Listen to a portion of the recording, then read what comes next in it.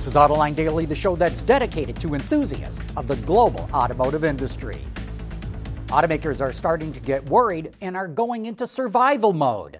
Deutsche Bank estimates that GM and Ford only have 15 to 17 weeks of cash left before they hit the minimum amount of cash needed to run their businesses. In other words, they will run out of liquidity by the end of July.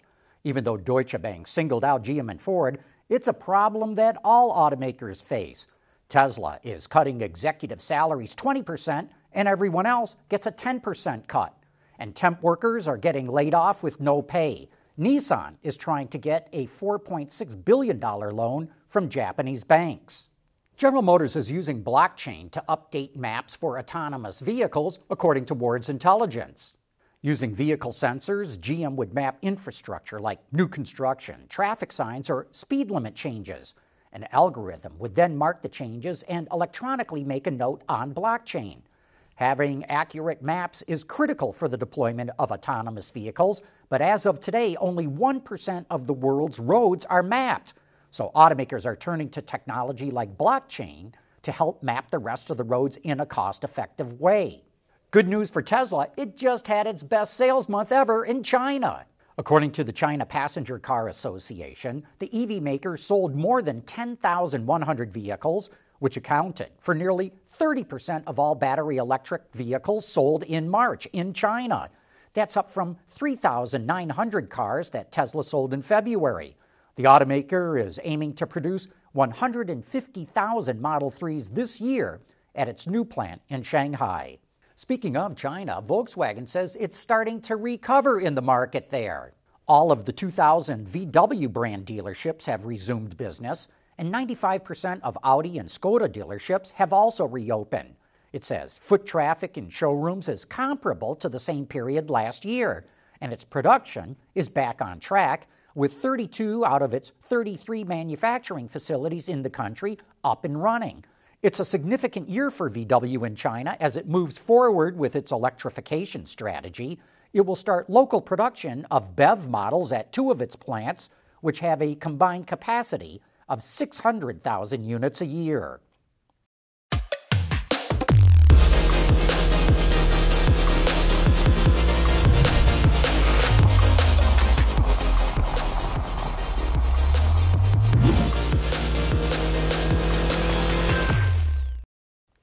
One of the most hotly expected debuts of an electric vehicle is getting pushed back this year.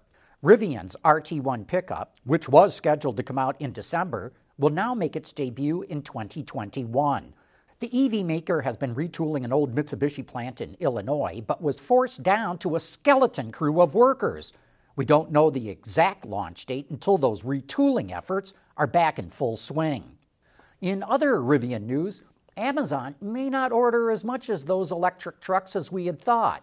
And that's because Amazon suspended its service called Amazon Shipping, which was going to deliver non-Amazon packages.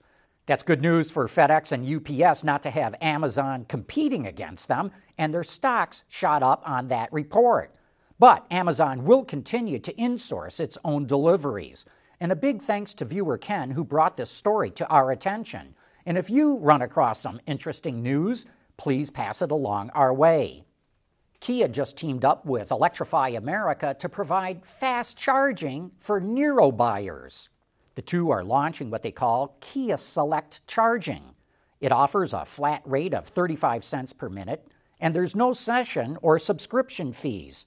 To sign up, participants will have to download the Electrify America app and complete the enrollment process.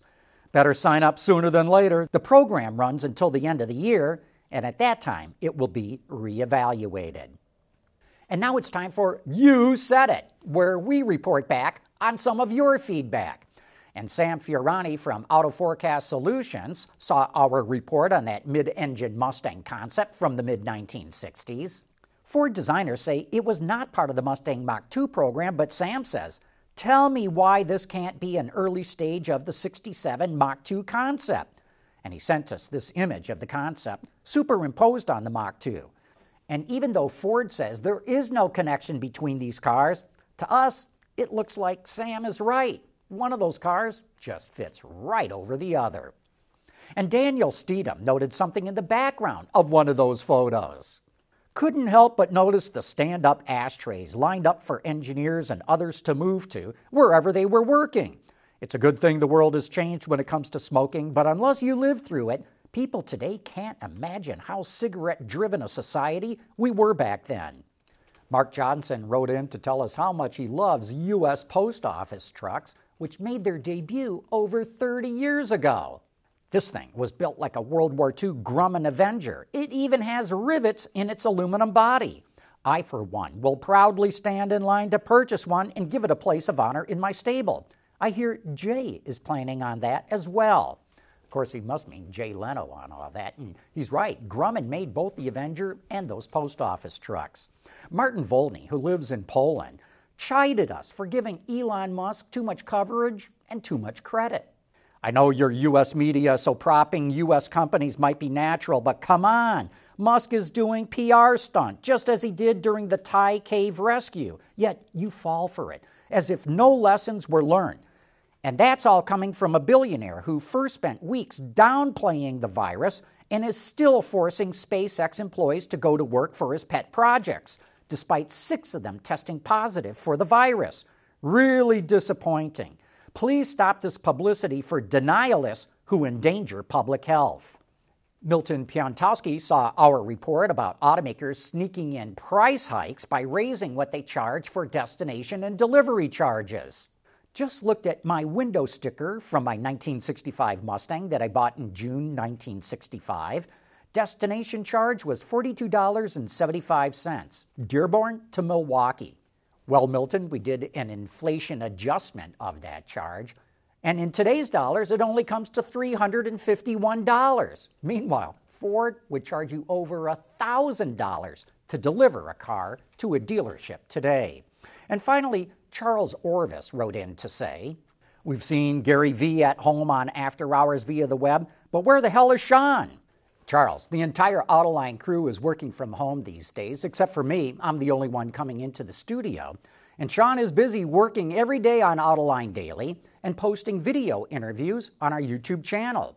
We've been able to keep on doing what we're doing and want to keep on doing it with your help. We've begun asking for donations from you, our viewers, and we need to thank those of you who have already done so. Here's a list of the names, which is a little too lengthy to read here, and we're so grateful for all of you for helping us out. And then be sure to join us for Autoline After Hours this afternoon when our guest will be Doug DeMuro, one of YouTube's superstar car reviewers with millions of followers. We'll be talking about the exotic and historic cars that he test drives and get into the details of how he does it all. Frank Marcus from Motor Trend will also be joining us for that show, so join Gary Vasilash and me for one of the best gearhead programs in the business. AutoLine Daily is brought to you by Bridgestone Tires. Your journey, our passion.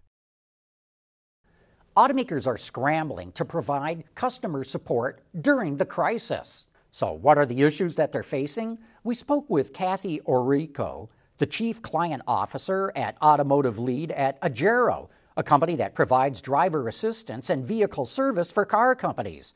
And she gave examples of how it's helping automakers during the lockdown. One of the car companies that I work with, and they said that they were having a problem because their dealerships were losing service appointments. So people had scheduled service in advance, and due to COVID, they're not interested in leaving their houses, so they're canceling. Well, we know that parts and service revenue is very important to these dealerships right now. So they called up and asked if we could help them.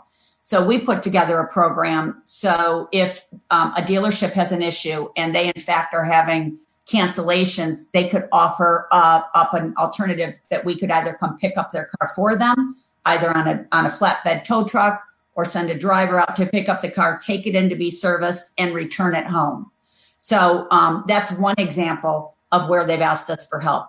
I had another partner of ours that said the digital requests have been coming in much higher, spiking higher than they had planned, and they weren't prepared. So they asked if we could put people on the phone representing their brands taking and scheduling appointments for them, whether it be sales or service. So we've helped out some there. In fact, we've got some clients that have asked us to stand up these programs in 24 hours. So because we do this, because we're an emergency services company, we have a lot of these protocols set up today, and we're able to help them out.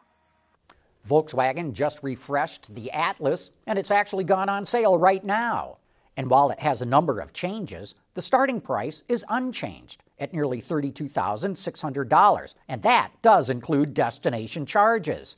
The big change is front-end styling, which now more closely resembles the Atlas Cross Sport. The grille slips under the less blocky headlamps, and the lower fascia is more aggressive with large lower air intakes. And if you squint, you'll notice a slight change to the lower fascia on the rear as well. There's no real styling upgrades to the interior, but the automaker's turbo 4-cylinder engine is now available to top trims and with all-wheel drive. And to end the show on a light note, one of our viewers, Grant Anderson, sent us the shot of a gearhead who figured out how to make a COVID-19 face mask made from the air filter of a car. Breathe deep, brother. And with that, we wrap up today's show.